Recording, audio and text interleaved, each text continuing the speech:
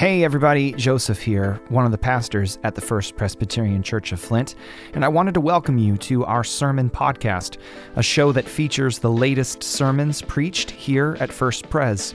But first, a little bit about us. The First Presbyterian Church of Flint is an historic downtown congregation, proudly part of the Presbyterian Church USA, the largest Presbyterian denomination in the United States. We have a vibrant and thriving ministry to our neighbors here in Flint and are engaged weekly in worship, faith formation, a dynamic ministry to kids and teenagers, and community building across generations.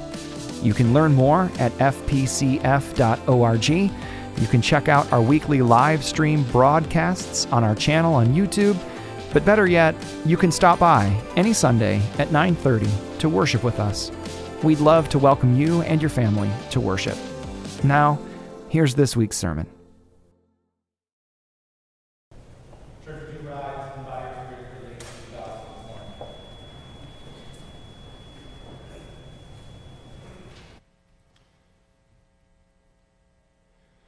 We're in Luke 14, starting in verse 25. Now large crowds were traveling with him, and he turned and said to them, "Whoever comes to me and does not hate father and mother, wife and children, brothers and sisters, yes, even life itself, cannot be my disciple. Whoever does not carry the cross and follow me cannot be my disciple. For which of you, intending to build a tower, does not first sit down and estimate the cost to see whether he has enough to complete it? Otherwise, when he has laid a foundation is not able to finish it, all who see will begin to ridicule him, saying, 'This fellow began to build and was not able to finish it.' Or what king, going out to wage war against another king, will not sit down and first consider whether he is able with 10,000 to oppose one who comes against him with 20,000?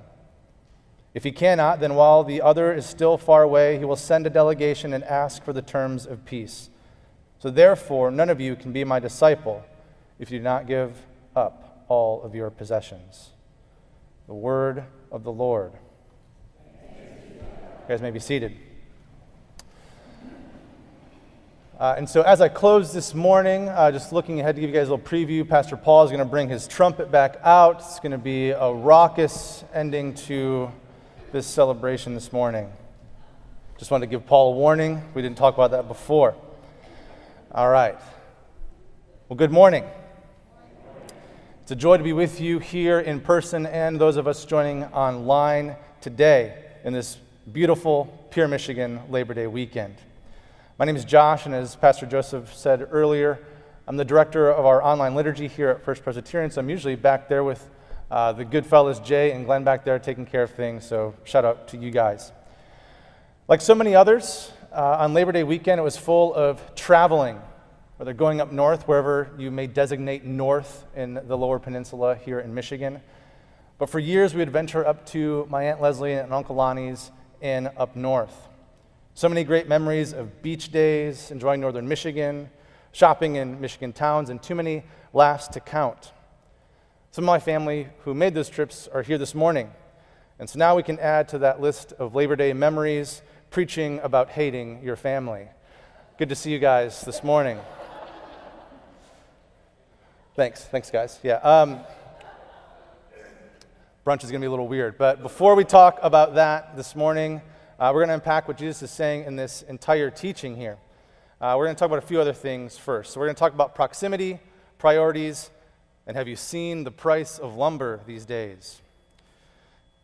First, we're going to talk a little bit about amusement parks. Or where have you ever wanted to be at a place or experience or be around someone where you wanted to be closer? Whether to that person, to that something, or that experience. Or so enamored with a place or person. I think I just broke something, but we're gonna keep rolling. All right.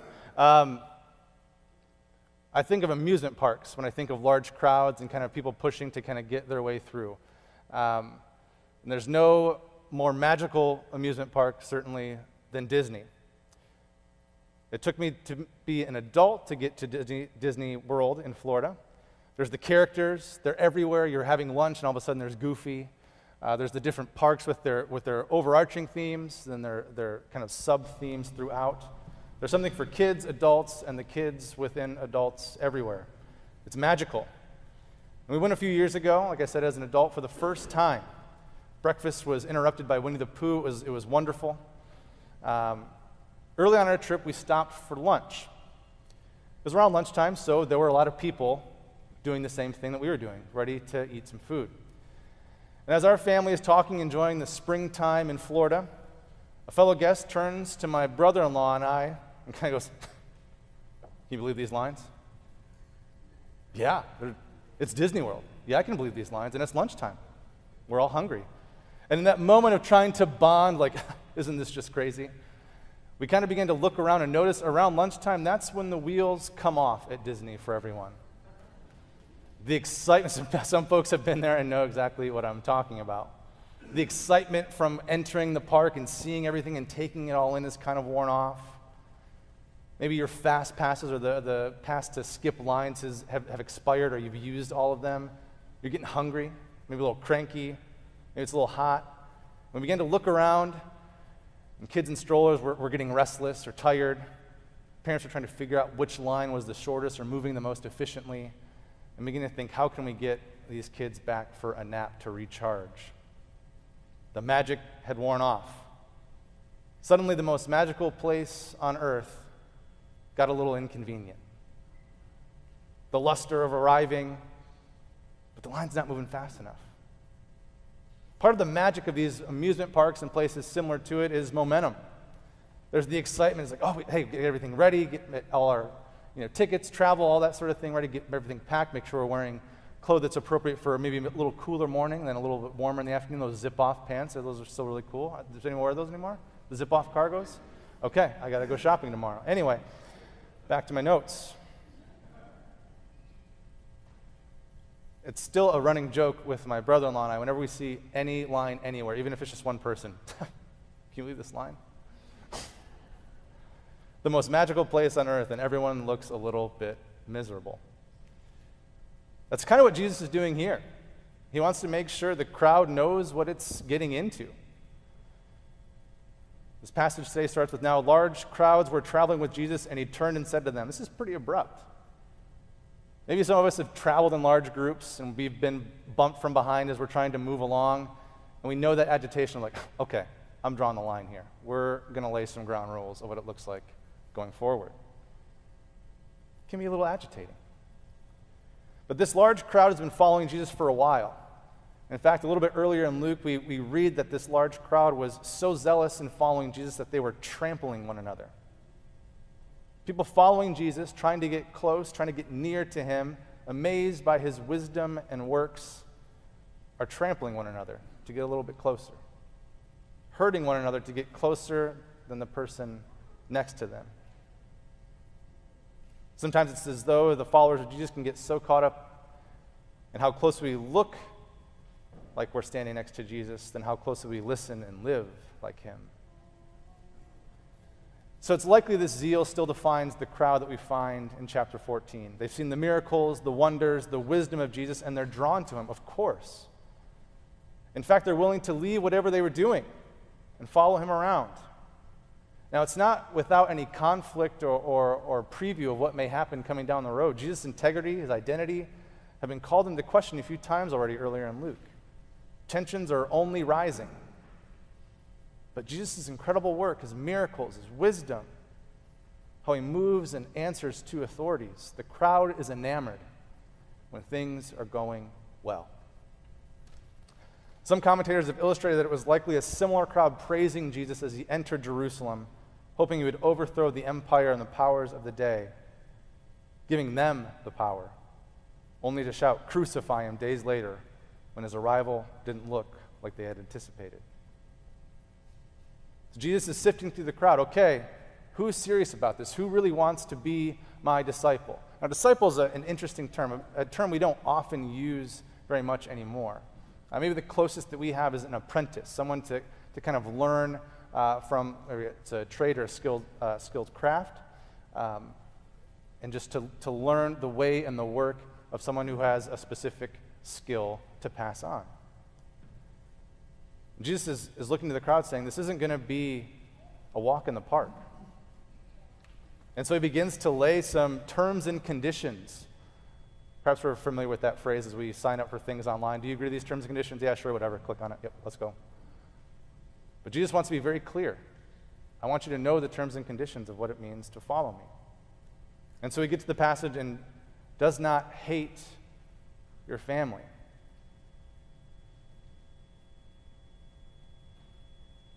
That's a strong word, hate. But I don't think Jesus is talking about disdain or having an ill will towards certainly family or anyone around them. Because if we know the teaching of Jesus, we know that he has a deep, deep love for all those around him. So if we look a little deeper, we see it's kind of Semitic hyperbole.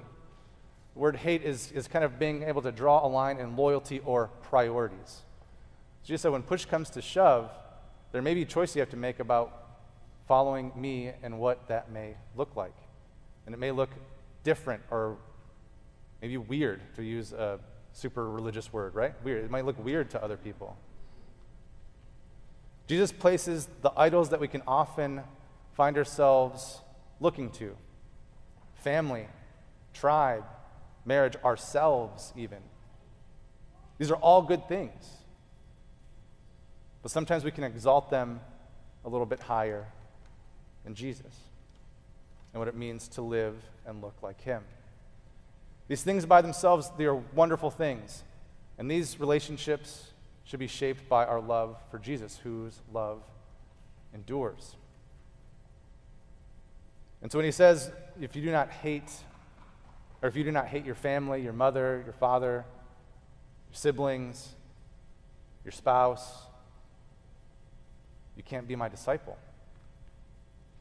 He's asking what your priorities are. Are you in this because you've seen some of this great work that I've done or heard some of the great things, or do you really want your life to be transformed? Because that's what it means to be a disciple, to be an apprentice. I'm taking on this life, this craft, this practice of what it means to follow Christ. And as I thought about and reflected on how we can get caught up in the term hate here, because to be honest, I got a little caught up in it as well as I was preparing for this sermon this morning. I began to think, you know what, maybe we don't get hung up on this because we actually might be a little good at this. Whoever does that hate, insert whoever's like, well, did you see what they posted online? I can draw that line. That's fine. I can kind of mark them out of my life. That's not what Jesus is saying here. Jesus is calling us to a higher priority of loving him, and what that then means is going out and loving our family and our neighbors and those around us. I was struck by listening to some interviews the last couple weeks. Some colleagues put together interviews of folks that had left their denominations recently. They all happened to be kind of in their 20s or 30s, and for one reason or another, they left the denomination that they came up in. The stories varied varied for reasons of why they left, whether it was lack of support, being told to kind of fall in line, or maybe some social issues that they differed on. Now the list goes on. Yet, in the variety of reasons and context of how they left, they were constant. They chose to be loyal in their call to follow Christ, and they did so with grace. That even if they were kind of shoved out or treated poorly on their way out, they did so with love and grace and refused to talk ill of those around them.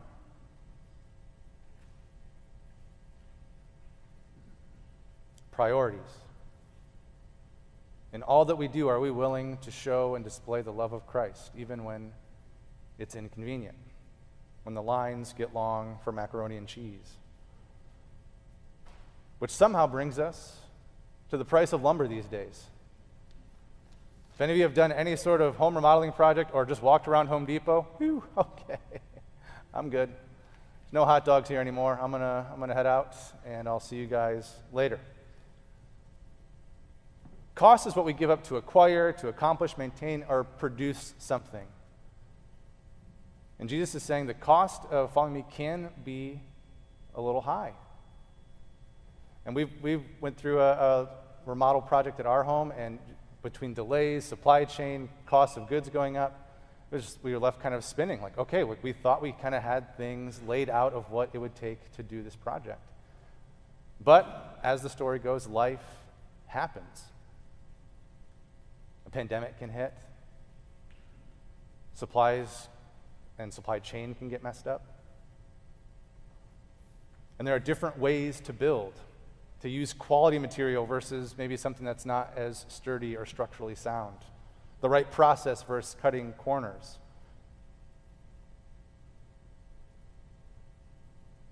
How do we want to be transformed? How do we want to become a disciple of Jesus? Do we want to cut corners and then leave as things get a little tricky? Or are we willing to put the work in and become solid and strong disciples of what it means to live a life of love and grace? In the process of becoming his disciples, Jesus states, we also have to learn to give up our possessions. Oh, but stuff's so cool though, right? I love my stuff. I like my things. I don't want to give those up. But Jesus also states that we need to acquire a yearning to love those around us. We're not just losing our possessions, but we're also losing and letting go of our petty jealousies. Yearning for things that maybe get in the way of living a life modeled by the love of Christ. And sometimes when you take on some of those projects, maybe you take away some of the drywall, again using the home remodel analogy, as the drywall goes away or whatever project you're working on, you realize maybe the thing wasn't as structurally sound as you thought it was. And so more work, more foundational work needs to be done. And that is the beauty of what Paul is writing in his letter to Philemon about Onesimus. He's challenging both sides to confront an awful, unloving, yet somehow accepted truth. Onesimus was a slave or a servant to Philemon. He had somehow gotten away. And this is perhaps maybe the first time that Philemon has maybe heard of Onesimus or what has happened to him. And so we can imagine there's a number of feelings that are going through everyone in this situation. Maybe there's some anger, some frustration, some broken trust on both sides. We don't know enough details, but we know that Paul is here and challenging both to reconsider a societal view or norm that has been cast on all in the situation.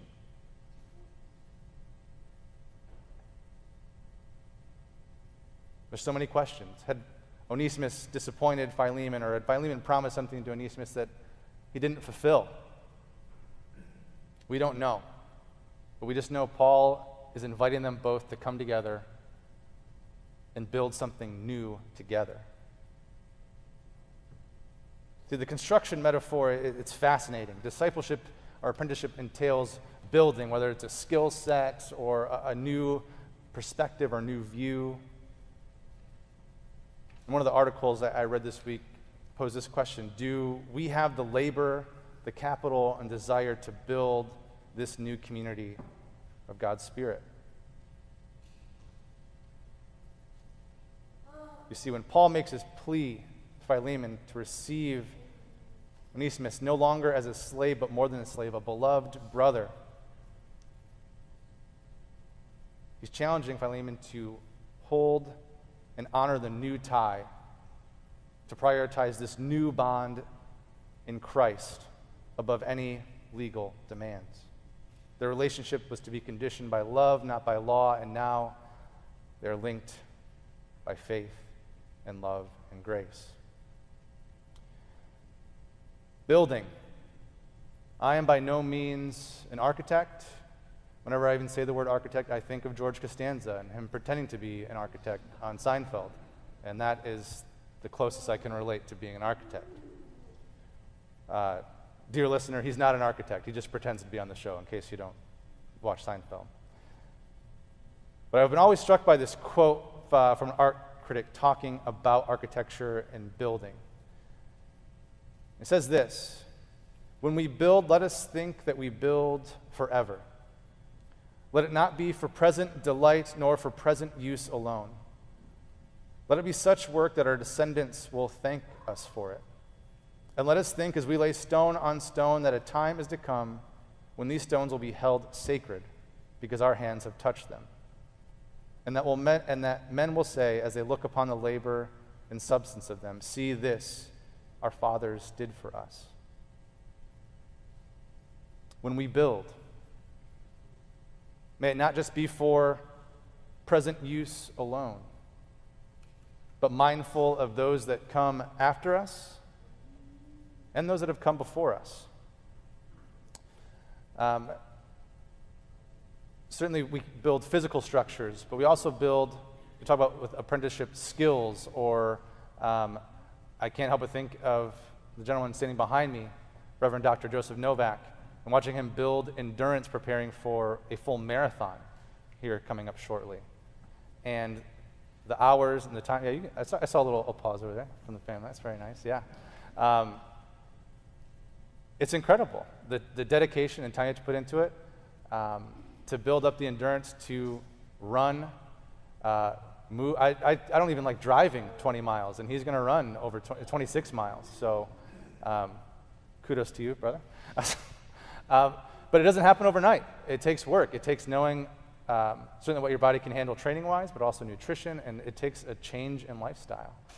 And so there's certainly a large level scale of what it takes to build something, but also building things like a skill set of like running or building a recipe. It takes intention. Otherwise, you're like me and there's just a bunch of flour on the countertop and you're like, I don't know what this is going to be, but here we go. But if we're intentional, if we prepare, and if we know, and if we kind of come behind those behind us and learn from them, we're able to make and build something beautiful. I'm not a runner. Well, I'm not as good of a runner as Joseph. I'll just say that.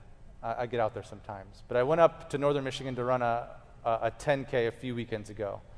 I was able to stay with some family friends in a cabin up in Elk Rapids. And it was a beautiful time together with these family friends. And I got to hear a little bit of their story that I didn't know before. And part of this cabin, there was, as I mentioned before, when projects can go awry, multiple delays, leaky pipes. When I say leaky pipes, like they came home and the kitchen was entirely flooded because it had burst open. To the point of the kitchen and living room addition that they added to this small cabin up north,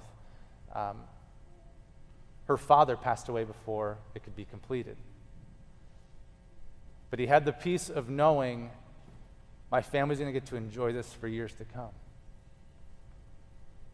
And sitting up there and getting to enjoy sitting in that living room and sharing stories with that family. It's an incredible monument to building and living well. So what are we building? And are we building just for today? I'll leave us with not Paul's trumpet, unfortunately, but just a closing thought of my family. If you look in the back of your order of worship, the flower memorial this morning is for my grandma. We celebrated her life not too long ago. And what I want to say is that this church was incredibly supportive and loving how they stepped in so that we could remember and celebrate a good life that built a great foundation for our family moving forward. And so sitting there with Paul and laughing about memories about going up north, silly stories of my family likes to eat and we're pretty sloppy, and so being in South Carolina and having food all over our faces and things like that. I'll spare you the details, but now that we're all disgusted. But I thought, as I began to reflect on Yvonne's father and my grandparents and just the lives that have spoken so much life into me, that every day is a brick in the foundation that we hope to build tomorrow. We're given supplies to build for today, tomorrow, and beyond. So what are we building? And may we build it well. I speak to you in the name of Jesus Christ. Amen.